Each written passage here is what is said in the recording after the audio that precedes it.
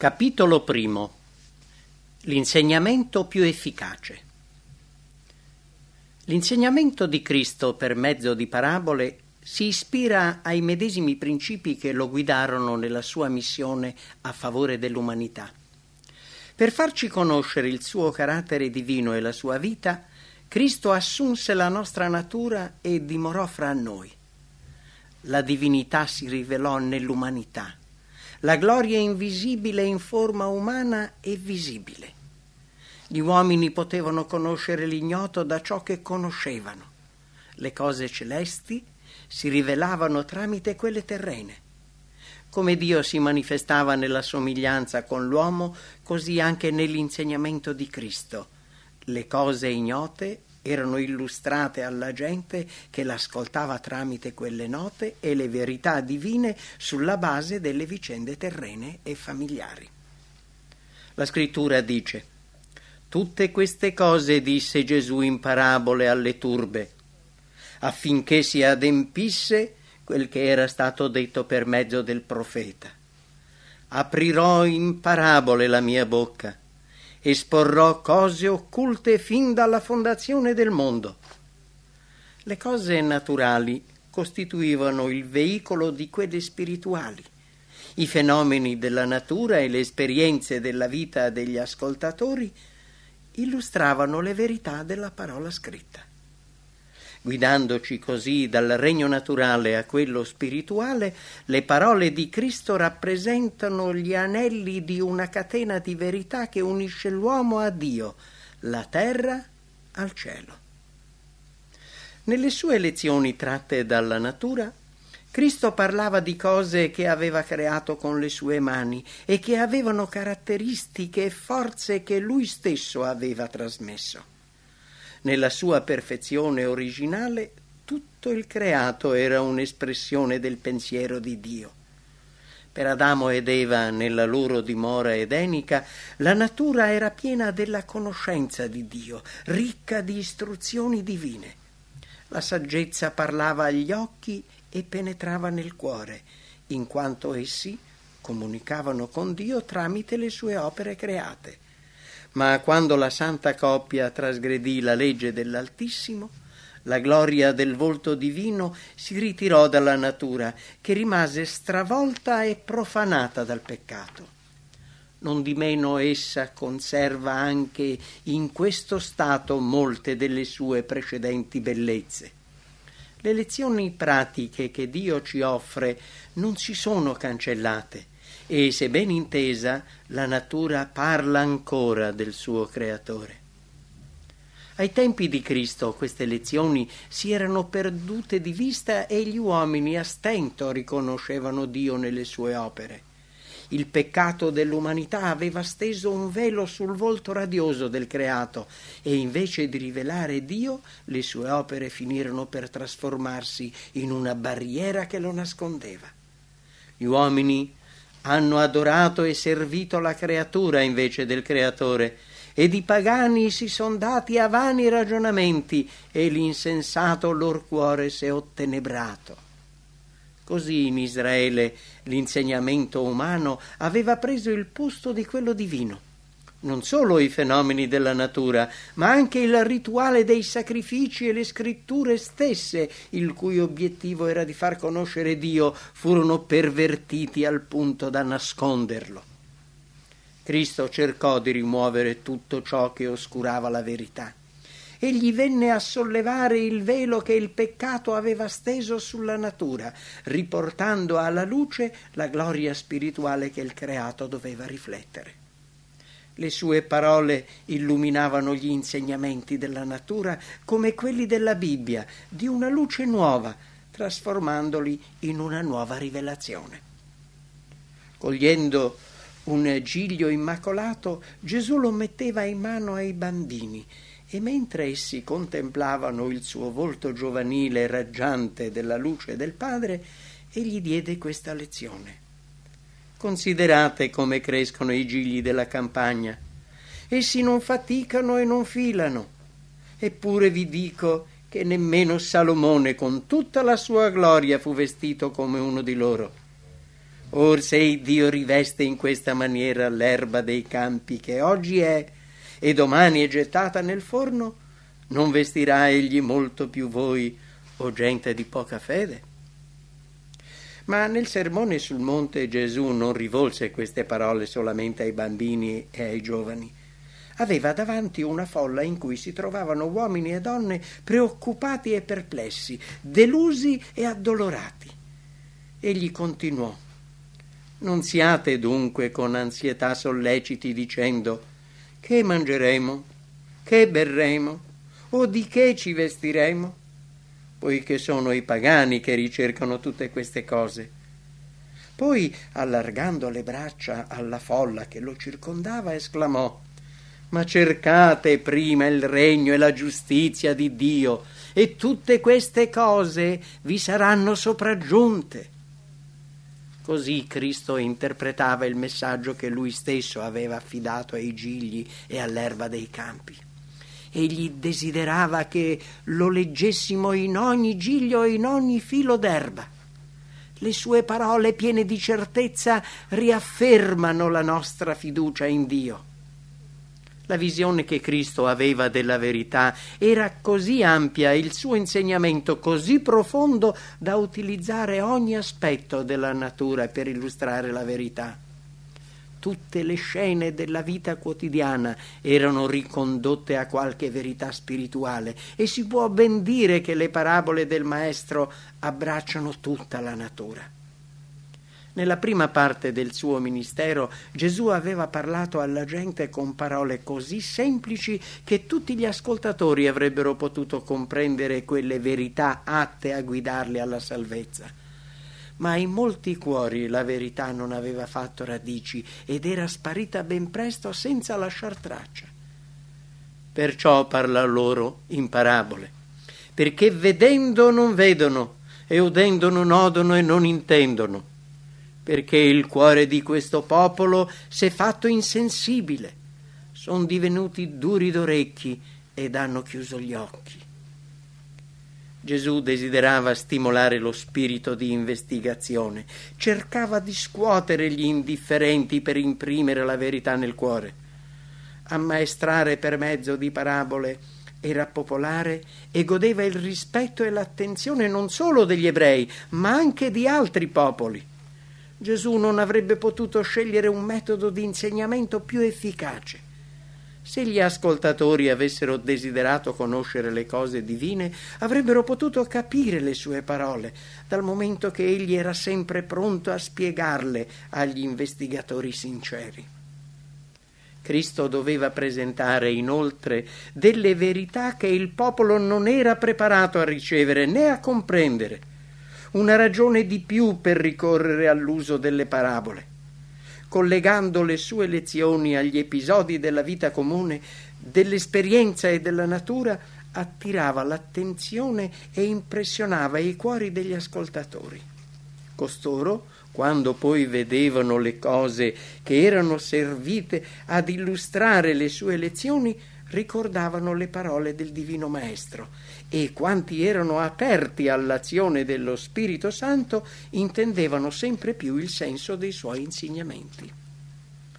I misteri si illuminavano e tutto quel che era difficile da capire si faceva chiaro ed evidente. Gesù cercava di farsi strada nel cuore di tutti. Ricorrendo ad una varietà di immagini, non solo presentava la verità nei suoi diversi aspetti, ma l'adeguava alle varie classi di ascoltatori, suscitando il loro interesse con le immagini della vita quotidiana, affinché nessuno dei presenti potesse ritenersi trascurato o dimenticato. I più umili e i più grandi peccatori sentivano nei suoi insegnamenti una voce che parlava con simpatia e tenerezza. Un altro motivo induceva Gesù a parlare in parabole. In mezzo alle folle che gli si accalcavano intorno c'erano sacerdoti e rabbini, scribi e anziani, erodiani e capi del popolo, persone di mondo, bigotti e ambiziosi che cercavano solo un pretesto per accusarlo. Le loro spie lo pedinavano tutti i giorni per cogliere dalle sue labbra qualche parola che si prestasse a farlo condannare e a far tacere per sempre colui che sembrava trarre il mondo dietro a sé. Il Salvatore conosceva il carattere di questi uomini e presentava la verità in modo da non offrir loro alcun appiglio suscettibile di accusa dinanzi al Sinedrio. Servendosi delle parabole, censurava l'ipocrisia e la malvagia condotta di coloro che occupavano alte posizioni e rivestiva di un linguaggio figurato delle verità così taglienti che i destinatari, lungi dall'ascoltarlo, avrebbero rapidamente messo fine al suo ministero se le avesse presentate come denuncia aperta. Eludendo così le insidie delle spie, esponeva la verità con tanta chiarezza da mettere a nudo l'errore e dar modo agli ascoltatori sinceri di trarre profitto dai suoi insegnamenti. Metteva in evidenza la saggezza divina, la grazia infinita nelle opere del creato. Grazie alla natura e alle esperienze della vita, Dio ammaestrava l'umanità. Poiché le perfezioni invisibili di Lui, la sua eterna potenza e divinità si vedono chiaramente sin dalla creazione del mondo, essendo intese per mezzo delle opere sue. Con il suo insegnamento in forma di parabole, il Salvatore ci dà un'idea della vera istruzione superiore. Cristo avrebbe potuto dischiudere agli uomini le più profonde verità scientifiche e misteri tali che, per essere compresi, avrebbero richiesto secoli di intenso studio e fatica. Avrebbe potuto fornire qualche traccia in campo scientifico suscettibile di alimentare il pensiero e stimolare invenzioni fino alla fine dei tempi, eppure non lo fece.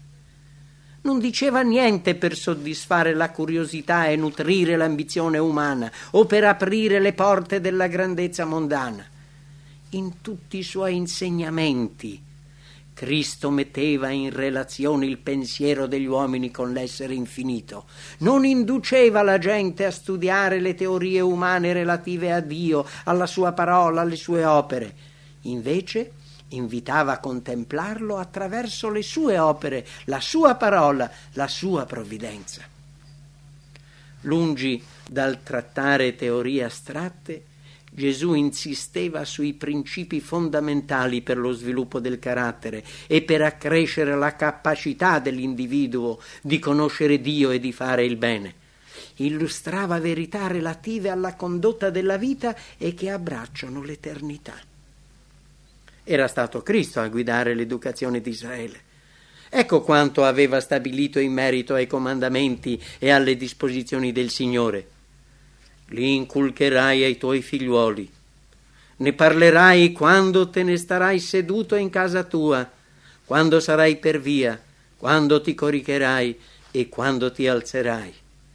Te li legherai alla mano come un segnale, ti saranno come frontali tra gli occhi, e li scriverai sugli stipiti della tua casa e sulle tue porte. Con i suoi stessi insegnamenti Gesù dimostrò come osservare questo ordine, come presentare le leggi ed i principi del regno divino per metterne in rilievo la bellezza ed il valore. Nel momento in cui il Signore scelse Israele come suo rappresentante speciale, gli assegnò una dimora tra valli e colline, in modo che la sua vita familiare e religiosa fosse in perpetuo contatto con la natura e la parola di Dio.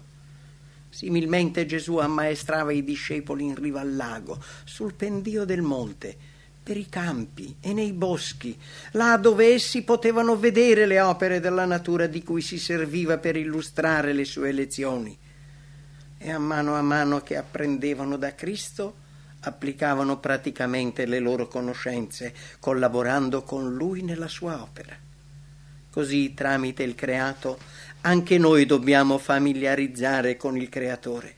Il libro della natura rappresenta il grande manuale che dobbiamo usare congiuntamente alle scritture per illustrare agli altri il carattere di Dio e ricondurre le pecore perdute al suo ovile. A mano che l'individuo studia le opere dell'Onnipotente, lo Spirito Santo lo convince. Non si tratta di una convinzione prodotta da ragionamenti logici, bensì della percezione di un significato più profondo, dell'incisione nel cuore delle sublimi verità divine della parola scritta, a meno che lo spirito dell'individuo non si sia ottenebrato al punto da non riconoscere più Dio, il suo occhio sia rimasto offuscato da non vederlo e il suo orecchio sordo da non sentire più la sua voce. In queste lezioni scaturite direttamente dalla natura c'è una semplicità e una purezza che gli conferiscono un valore prezioso. E chi può fare a meno degli insegnamenti che zampillano da questa sorgente? Già di per sé le bellezze della natura distolgono l'anima dal peccato e dai piaceri mondani, guidandola verso la purezza, verso la pace e verso Dio. Troppo spesso la mente degli studenti è sovraccarica di teorie e speculazioni umane, falsamente definite scienza e filosofia. Essi piuttosto hanno bisogno di un intimo contatto con la natura. Sappiano che la creazione ed il cristianesimo hanno il medesimo Dio. Imparino a riconoscere l'armonia del regno naturale con quello spirituale, traendo una lezione da tutto ciò che vedono con gli occhi o toccano con mano per la formazione del loro carattere. Così le facoltà mentali risulteranno fortificate, il carattere si svilupperà e vivranno tutta una vita più nobile. Insegnando per mezzo di parabole, Cristo perseguiva lo stesso obiettivo che aveva in mente istituendo il sabato. Dio ha dato agli uomini un ricordo della sua potenza creativa, affinché essi lo riconoscano dalle opere delle sue mani. Il sabato ci insegna a contemplare la gloria del Creatore attraverso le sue opere, e proprio perché desiderava che noi ne prendessimo coscienza, Gesù ha collegato le sue preziose lezioni alla bellezza della natura. Nel sacro giorno di riposo, più che in tutti gli altri, dovremmo studiare il messaggio che Dio ha scritto per noi nel libro della natura. Dovremmo studiare le parabole di Gesù in un ambiente analogo a quello in cui le ha pronunciate, nei campi e nei boschi, all'aperto, in mezzo ai fiori e in mezzo all'erba. A mano che ci accostiamo intimamente al cuore della natura, sentiremo più viva e reale la presenza di Cristo che ci parla di pace e di amore. Però Cristo ha legato i suoi insegnamenti non solo al giorno di riposo, ma anche alla settimana di lavoro. Egli offre saggezza a chi guida l'aratro e sparge il seme. Con le immagini dell'arare, del seminare, della coltivazione e della raccolta, egli ci dà un'idea dell'opera che la grazia svolge nel cuore. Allo stesso modo desidera che noi scopriamo una lezione di verità divina in ogni lavoro utile, in qualunque situazione della vita, e allora la nostra attività quotidiana non assorbirà più la nostra attenzione al punto da farci dimenticare Dio, anzi ci ricorderà continuamente il nostro Creatore e Redentore. Simile ad un filo d'oro, il pensiero di Dio ci accompagnerà in tutte le nostre occupazioni e preoccupazioni familiari, e per noi la gloria del suo volto illuminerà di nuovo il volto della natura. Continueremo ad apprendere nuove lezioni sulla verità celeste, crescendo all'immagine della sua purezza. Saremo così discepoli dell'Eterno e qualunque sia la nostra sorte, rimarremo dinanzi a Dio nella condizione in cui siamo stati chiamati.